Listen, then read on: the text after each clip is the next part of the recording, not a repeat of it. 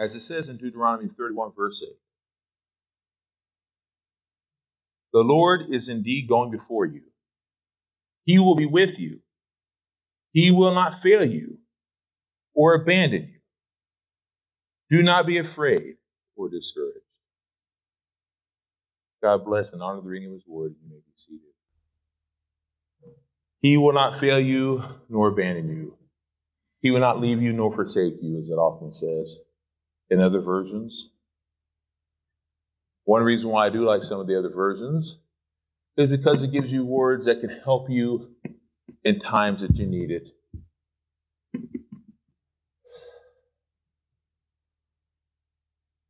The Hamas,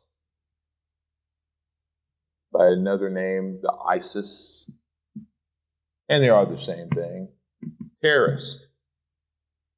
The terrorist, thank you.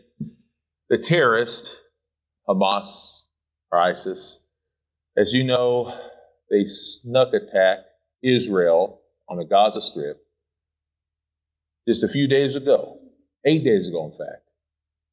That was last Saturday. And it surprised just about everybody.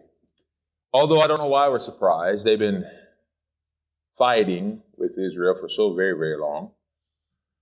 That's what they do. It's what they've been doing for so very, very long. The Hamas want to destroy all Jews. That's the quote. That's the quote and the point that they say that they want to do. It's a horrible, horrible quote. It's a horrible point that they want to make. And so far, and this is from a couple of days ago, so far, at least 1,900 people have been killed in Gaza. 1,900 people, nearly 2,000. And that's at least. So that's a horrible, horrible statement. It's true.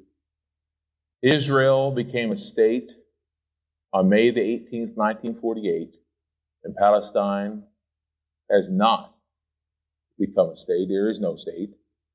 There are a couple of territories on the Gaza Strip, also a section in the eastern border, and there's a few little places in the eastern part of Israel, and also different parts of Judah. If you put Judah and Israel together, you have Jerusalem, and that is what Jerusalem is made of, Judah and Israel together.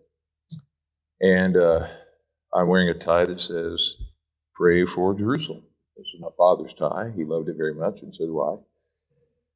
Palestine, as I said, has no state. It's an unfortunate truth that the land that God created and gave over to his people is a land that will always be fought for. It has always been fought for from the moment he gave it. It is the promised land that was given over to his people. He gave it to Abram. He gave it to them, and we're going to talk about that today. In fact, the title of today's sermon is called The Unconditional Promise of God. The Unconditional Promise of God. So turn with me, if you will, as we talk about God's promise to Abram.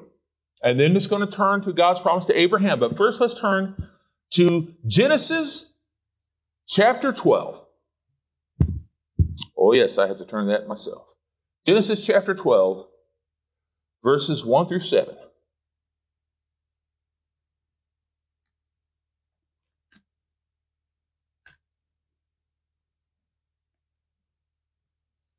Genesis 12, 1 through 7. And it says in Genesis chapter 12, 1 through 7, "Now the Lord said to Abram, go from your country, your family, and your father's house to the land that I will show you." Verse 2 says, "I will make you a great nation.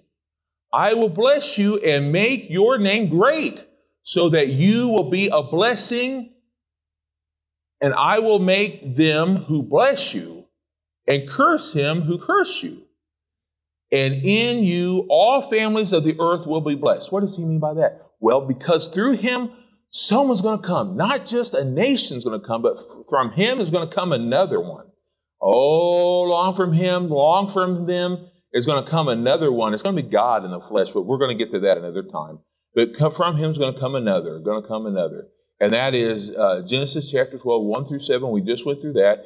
And therefore, from this, we have to know that where was it that Abram first came from then? Where was it that Abram first came from?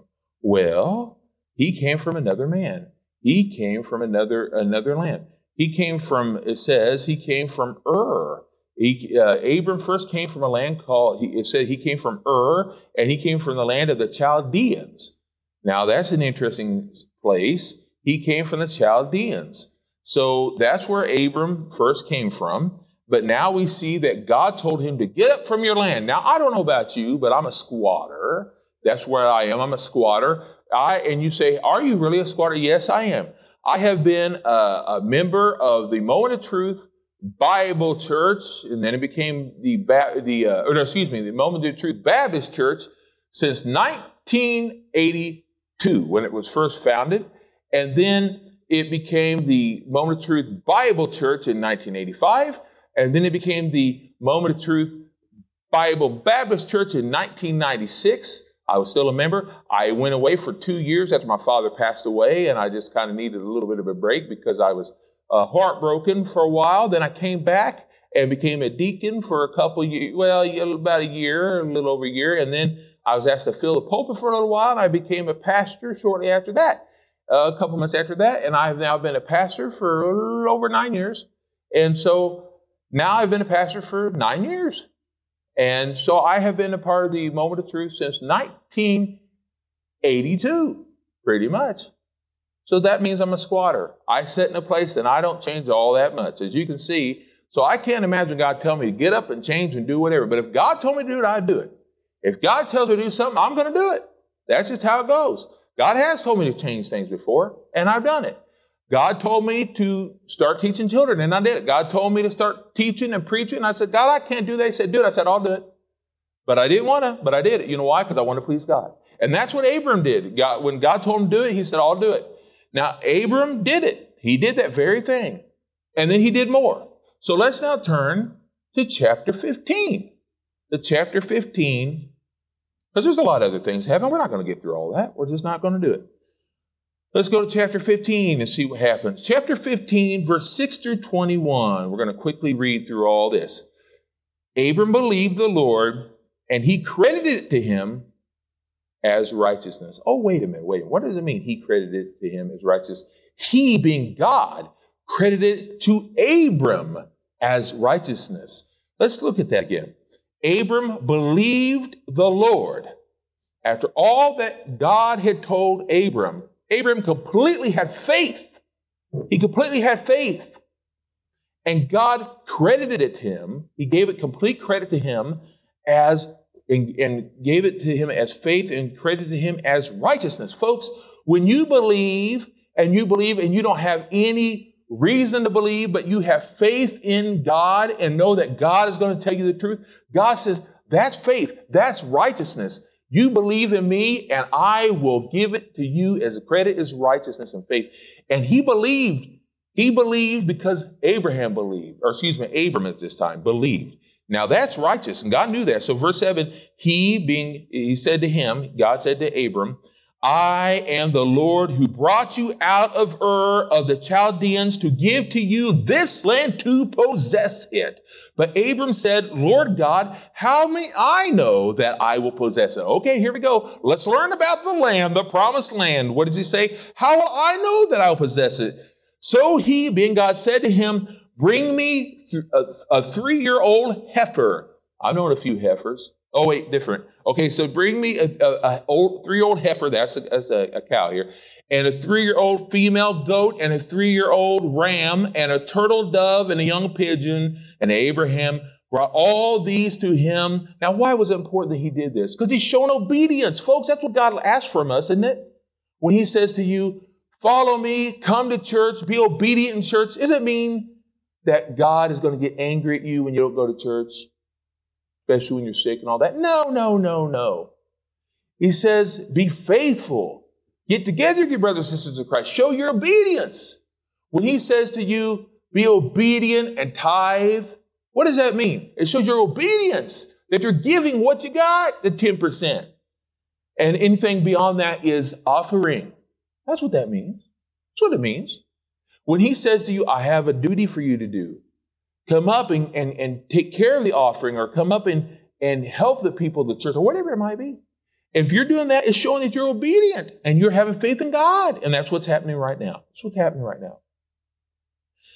So he said to him, bring me all these things. And he did. Then it says in verse 10, then Abram brought all these things to him and cut them into two and laid them in pieces opposite of each other. And he did not cut the bird in half. When the birds of prey came down on the carcasses, Abram drove them away. As the sun was going down, a deep sleep fell on Abram, and terror and a great darkness fell on him. Then he said to Abram, God said to Abram, know for certain that your descendants, well, he's dreaming now, but God's speaking to him through it. He said, know for certain that your descendants will live as strangers in a land.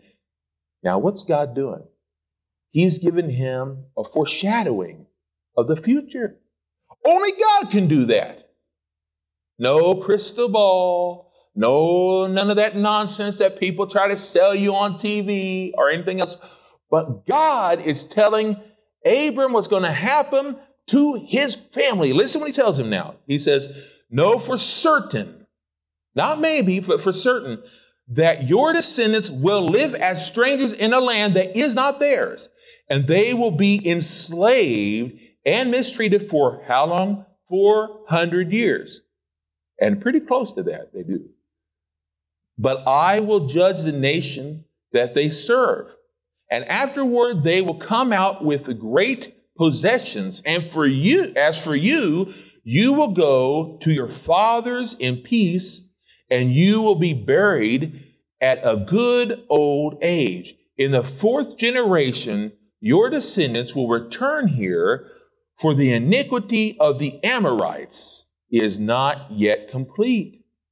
When the sun went down and it was dark, a smoking fire pot with a flaming torch passed between these two pieces.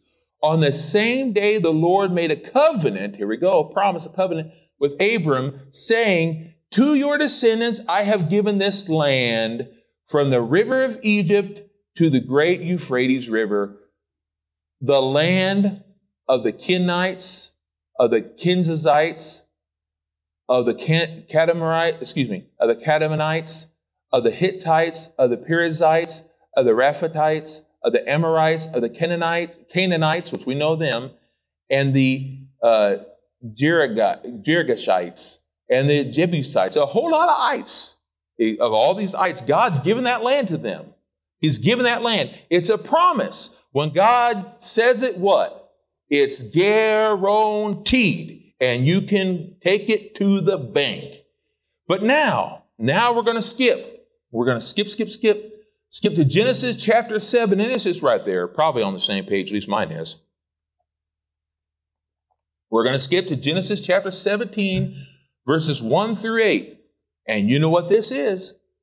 Oh, we skip some things because some things happened in between there where, you got to forgive her, but Abram's wife, Sarai, thought that they had to put it upon their own selves to get God's work done, and that isn't what God meant for it to have done, because they decided they should have another son through another woman, and this is where Ishmael was born, but that's a whole other situation. Either way, God decides in chapter 17 here, listen what it says, verse 1 of chapter 17. When Abram was 99 years old, the Lord appeared to him and said, I am Almighty God. Walk before me and be blameless, and I will make my covenant between you and me, and will exceedingly multiply you. Abram fell on his face, and God said to him, as for me, my covenant is with you, and you shall be the father of a multitude of nations. No longer will you be called Abram, but your name will be Abraham. For I have made you the father of a multitude of nations. And by the way, this is something that God said was going to happen, and it happened. After all, Father Abraham have many sons. You all heard that, right? This is where it comes from. There you go. I will make you exceedingly fruitful, and I will make nations of you, and kings will come. Listen now, and kings will come from you. I will establish my covenant between me and you and your descendants after you throughout their generations for an everlasting covenant to be God to you and your descendants after you. All the land of Canaan, where you now live as strangers, I will give to you and to your descendants for an everlasting possession, and I will be their God. That is the most beautiful thing, the most beautiful, irrevocable. He gave him, God reiterated his covenant, his promise, and it was an irrevocable gift. He gave him the whole land of Canaan. And remember, people, I've heard them say before, that was that, hey, wait a minute, that wasn't their land, that belonged to someone else. But whoa, God created everything. He created the whole world. It was God's to give. You can't tell God what to do. You can't tell God what to give. When God made it, it's His. And when God says it, it is guaranteed. It was God's land and He gave it as a gift. And later on, God repeated this very covenant to Isaac.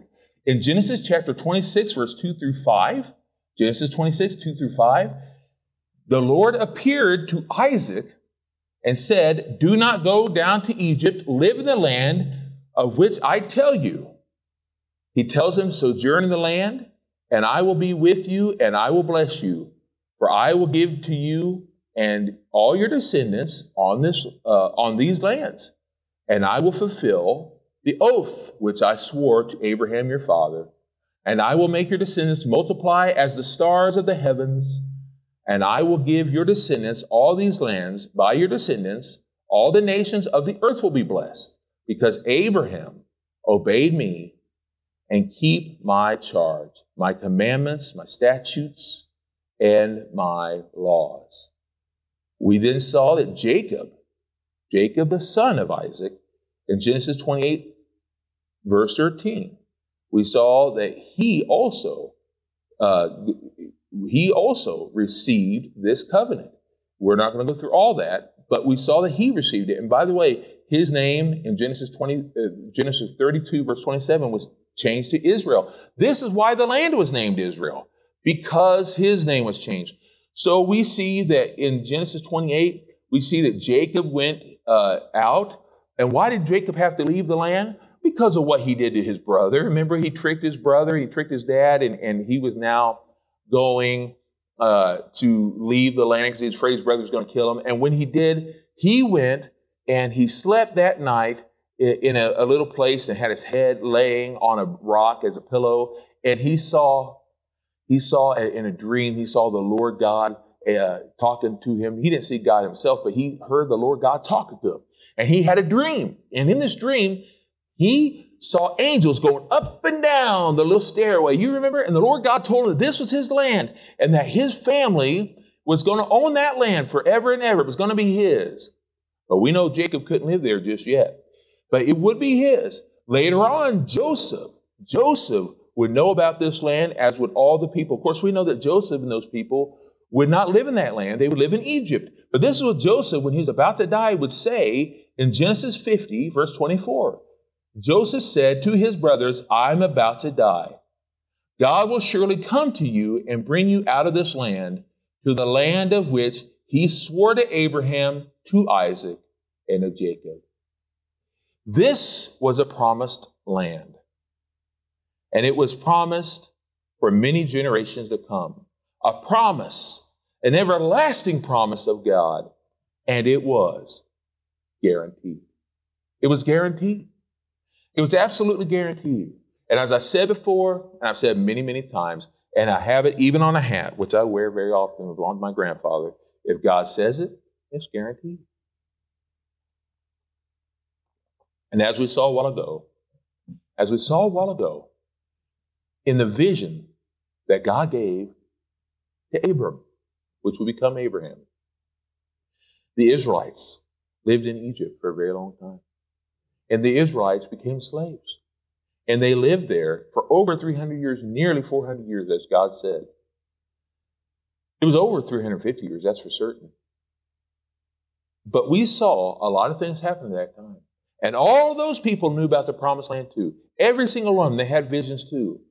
God spoke to Moses at one time in Exodus 6 through 8. In Exodus 6 through 8, the Lord spoke to Moses.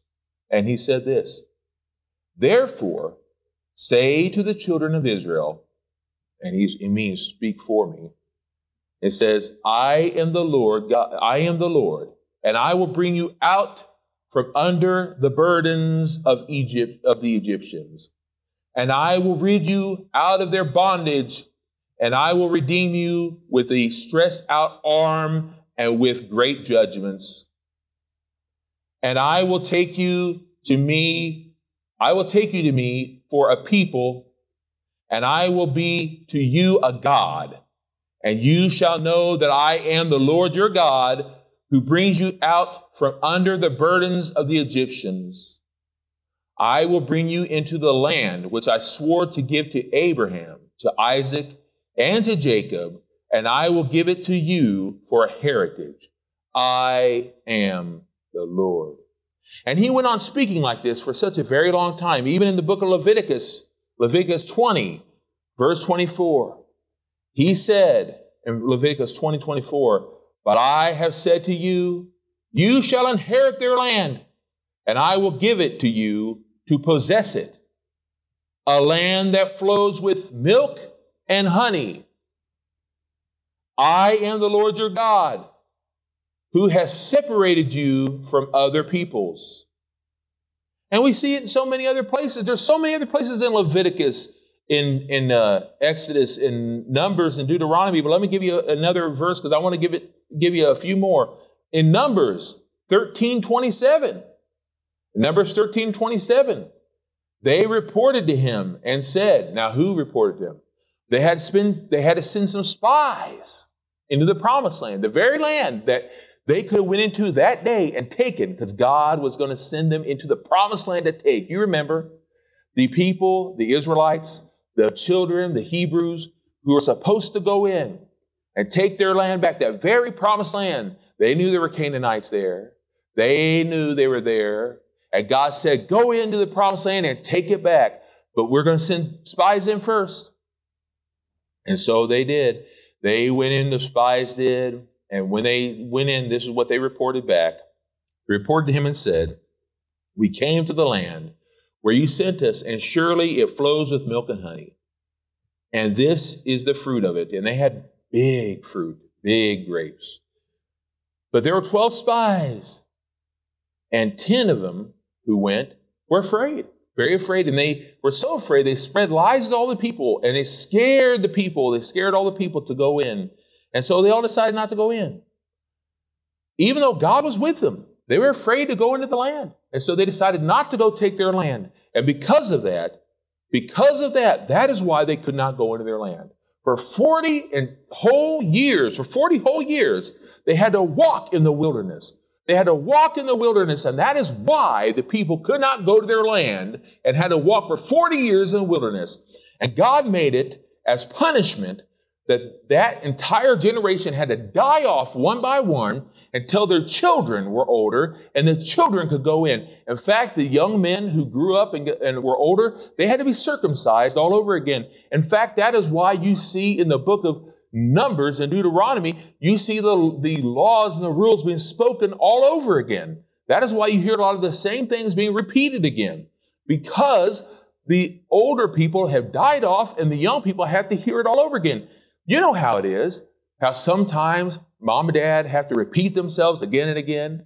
Now, Moses is getting older and he's having to repeat to the children again. And now Joshua is in charge and Caleb is in charge and they're having to repeat themselves.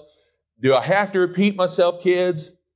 Yes, Dad. You know how it is. That's the way it is. And Daddy God, Father God, he's having to repeat himself because the kids didn't obey. So now he's having to make sure they obeyed so they can go into the promised land. And because the two good spies did do what they're supposed to do, they got the lead. Joshua and Caleb. Moses would not get to go to the promised land because God said he did not obey as he should have. We'll get to that another time. But now we're going to go into Deuteronomy. We're going to go into Deuteronomy chapter 29. And we're not going to read all of it, of course, but I'm just simply going to mention to you that Moses reminds the people of the covenant. That's what he did all through that. And the reason why I want to tell you about this chapter of Deuteronomy chapter 29 is because, believe it or not, it is in this chapter, this long chapter, where Moses is simply talking to people about the covenant of God. And then going into chapter 30 of Deuteronomy, the very first, well, let me get to that real quick. I've skipped it here. Here we go.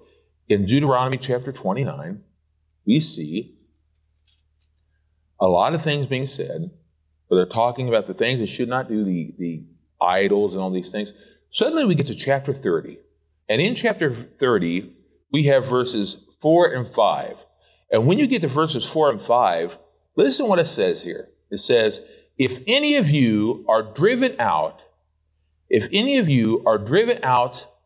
to the utmost parts of heaven, from there will the Lord your God gather you, and from there he will get you. It says in verse 5, the Lord your God will bring you to the land which your fathers possessed, and you shall possess it. He will prosper you and multiply you more than your fathers.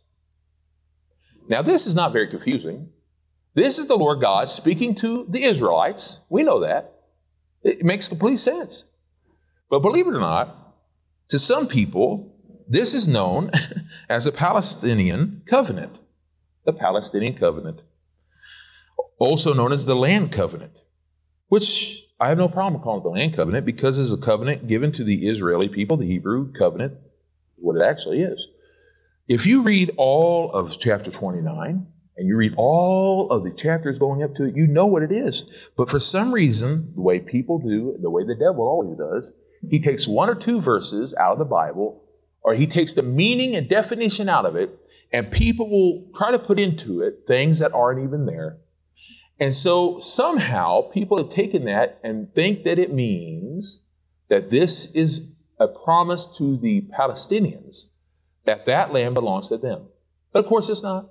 It's not. It doesn't mean that at all. But that's how they take it.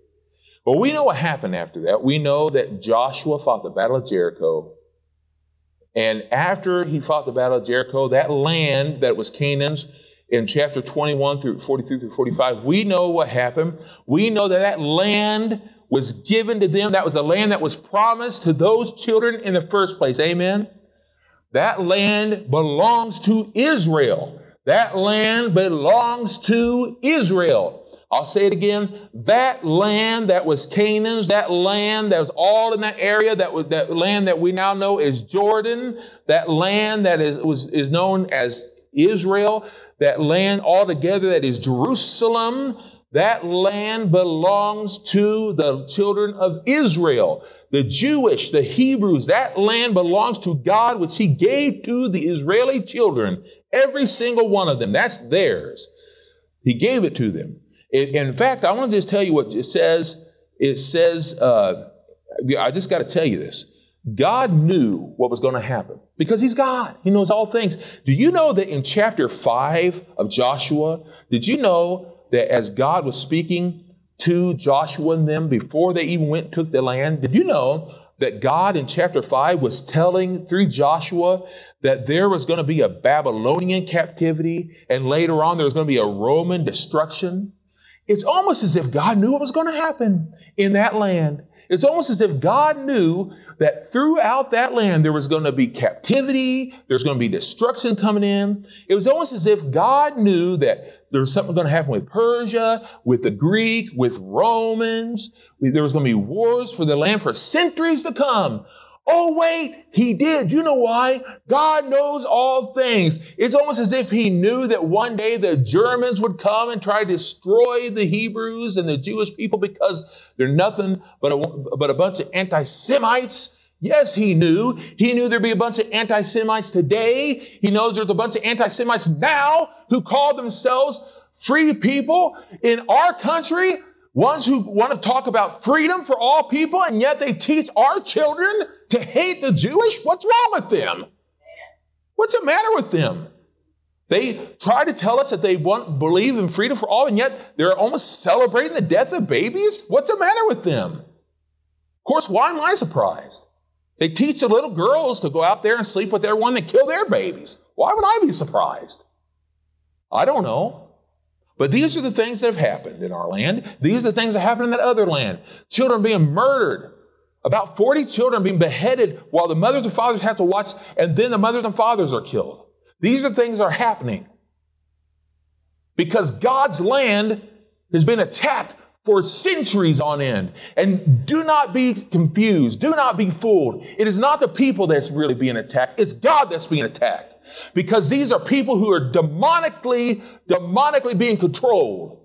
This is what's been going on for centuries. It's going to continue to go on until Jesus Christ comes and takes us back. And even after that, the Jewish people are going to realize that they missed the mark, that Jesus Christ had already come, that he was the Messiah and is the Messiah. And then they're going to get up and they're going to realize we missed it, but then they're going to get on board. And once they get on board, everybody is going to say, hey, I'm going to die for the Lord God because I missed him once, but we're not going to miss him again. And even when that happens, there's going to be a new Jerusalem coming. We're going to talk about that in a moment. There's going to be a new Jerusalem because let me just tell you something, brothers and sisters in Christ. Let me tell you something. Even though there's a lot of attacks going on in Jerusalem right now, the new Jerusalem is never going to be destroyed. It's going to go on forever and ever and ever. Amen. There's nothing to fear. Nothing to fear. Oh, but what if they kill us? Oh, baby, let me tell you. They can kill me right now, but I'm not afraid because I got a new body waiting, baby. Ain't going to be no tumors. There's going to be no seizures in this body.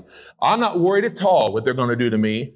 They can attack me for every little thing, and they can attack my brothers and sisters of Christ, and they can attack everyone else. But let me tell you, God has a plan. He has a plan for all of us. And he's got a plan for Israel as well.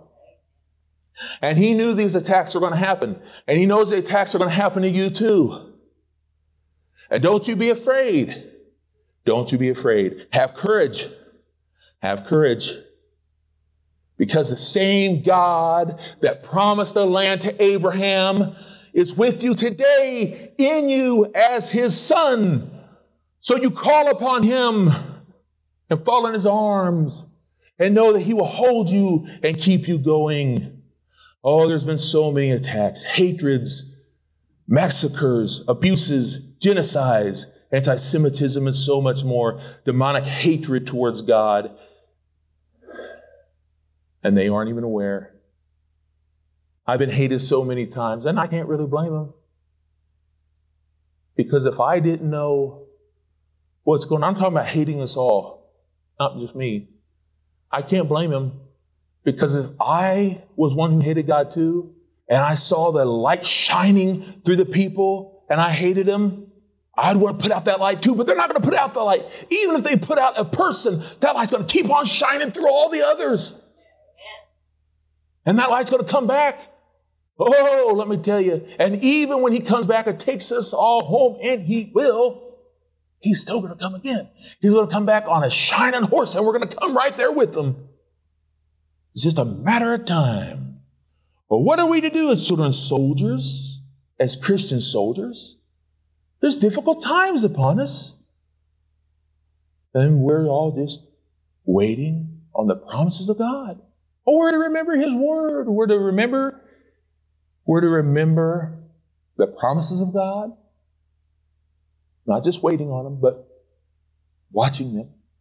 Watching those promises. Remembering his word, remembering his promises which are in him. So I'm going to give you a few. But let me give you a few promises that he's told to us. Give you a few scriptures that will help you in your times of hard times. Earlier, we read to you Deuteronomy 31:8. So let me give you another verse that goes with it. Hebrews 13, verse 5. Because it says in Hebrews 13, verse 5, your conduct must be free from the love of money. Now, this really isn't about money. This is what I'm talking about right here. Even though money, we all have to have it to get through life. I'm talking about free from power. And that's what the people of this world want. Power. We see it all throughout the land. Power, power, power. Well, this is what it says. Your conduct must be free from the love of money, and you must be content with what you have. For he has said, I will never leave you. I will never abandon you. I will never abandon you. Never leave you, never forsake you. I'm never going to leave you alone. He's with you always. When is he with you? Always. If you feel alone and you feel like God's not with you, it's only because we're looking at other things. We're looking at other things. We're doing like Elijah did. Elijah wasn't alone when he felt alone.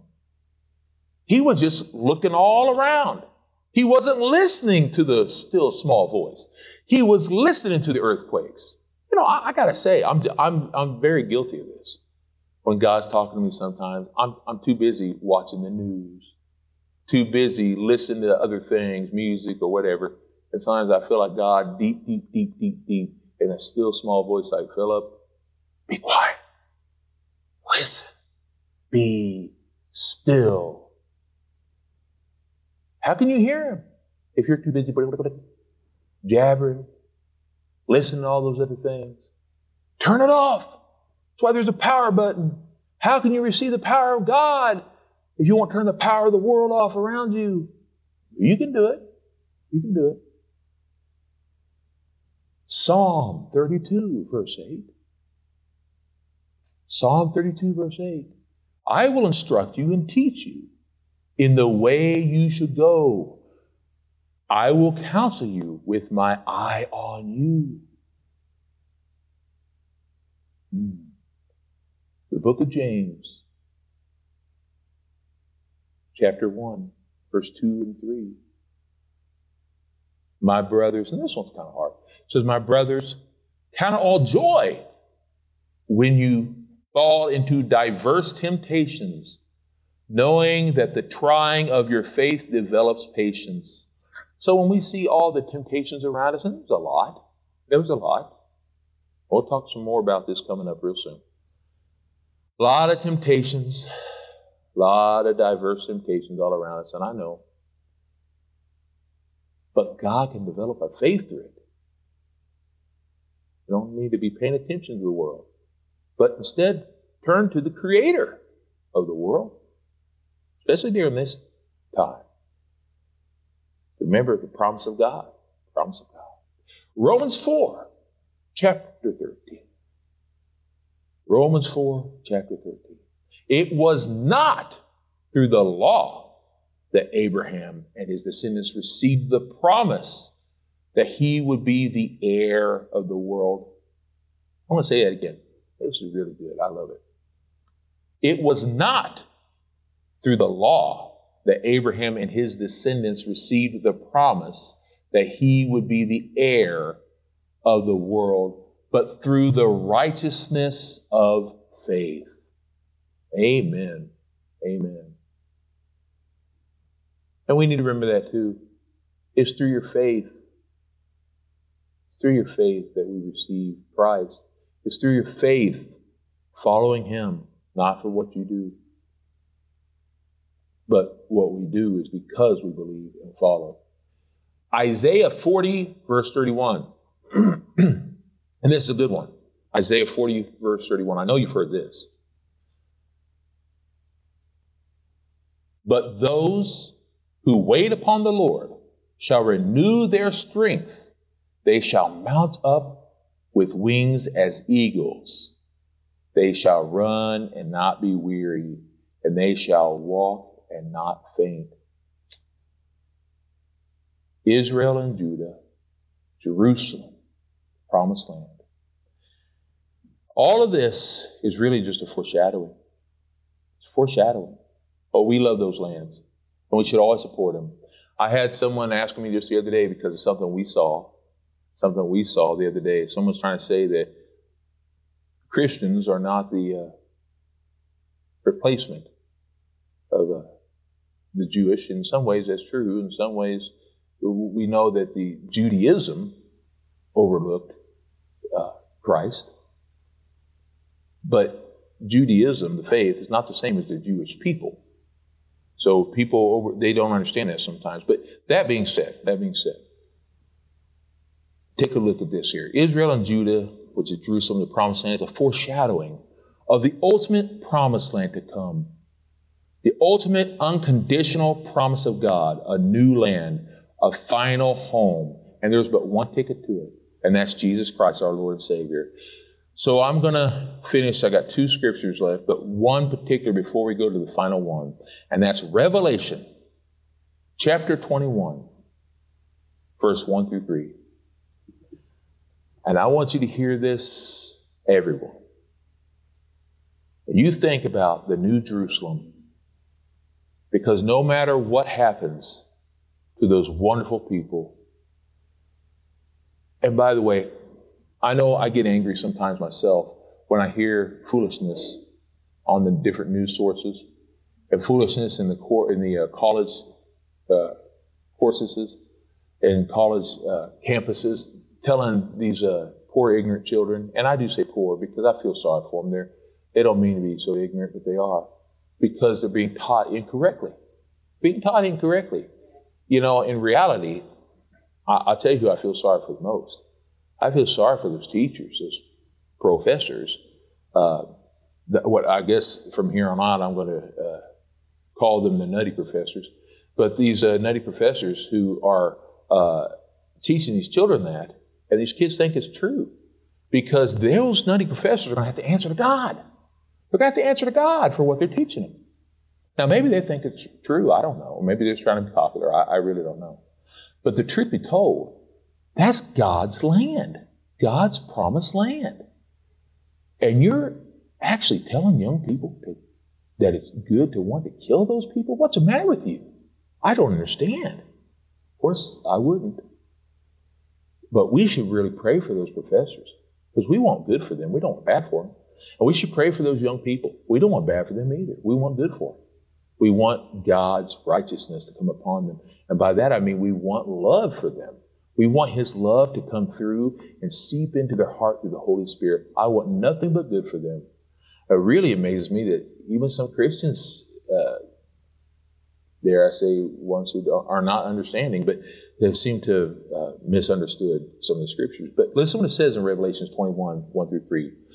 Then I saw, and this is John speaking now, then I saw a new heaven and a new earth, for the first heaven and the first earth had passed away, and there was no more sea. I, John, saw the holy city, the new Jerusalem, coming down out of heaven from God, prepared as a bride adorned for her husband. And I heard a loud voice from heaven saying, Look, the tabernacle of God is with men, and He will dwell with them. They shall be His people, and God Himself will be with them and be their God. We will be with God forever in the new Jerusalem on the new earth, and you will have nothing to fear. There'll be no more battles, no more wars. All will be well. This is after everything has come to an end, no more judgments. Everything will be great. We will be with God forever and ever and ever in the new Jerusalem. Amen and amen. And I'll read this final verse, and we will close in prayer. John 16:33. I have told you these things so that in me you may have peace. In the world you will have tribulation, but be of good cheer. I have overcome the world. Let us bow in prayer. Lord God, thank you for your promise. Thank you for your promise of the new land, Lord, of a promised land. And Lord, I'm not even speaking so much about the promised land of Israel today, but of the new Jerusalem, that we will all be at. The new Jerusalem, Lord God, that each and every one of us will be at, Lord God, after heaven and after everything is finalized. Lord, I thank you for this hope and this truth. Lord, I pray right now for all of the lost. I pray, Lord God, that you reach out to them. Lord God, I know that you've given us all free will, but I'm begging you, Lord God, please give them a chance, and I pray that they will answer, Lord God. And I know that you will not make them because you've given us free will, but Lord, I do pray that you will send someone that they will listen to. I pray, Lord God, that you will send the Holy Spirit in such a way and speak to them in such a way, Lord God, that you'll be able to cut through their non-understanding manner, Lord, and that they will be able to just be able to get it. And Lord God, we don't want anyone to go to hell, but I pray right now, especially for Israel. I pray for Israel right now that's going through so much loss. And Lord, I even pray, Lord, for the Hamas. I pray for them, Lord, because I don't want them to go to hell either. And I pray, Lord God, that they will see through the lies that the devil has put upon them. And Lord God, I pray right now that you will help us in this world, that you will speak to us and through us, Lord God, that you will help us to help anyone who is not getting to see your truth. That you, Lord God, will just open the veil and allow them to see your word, Lord. Allow them to see the Holy Spirit. And I pray this in your holy, precious name, that there be anyone here today who either doesn't know you or is needing a special prayer, a special answer to a prayer. I pray you'll do this today. I pray, Lord God, you will send them forward, and then, Lord, you'll give them the answers they need. I pray this in Jesus' name. Amen and amen.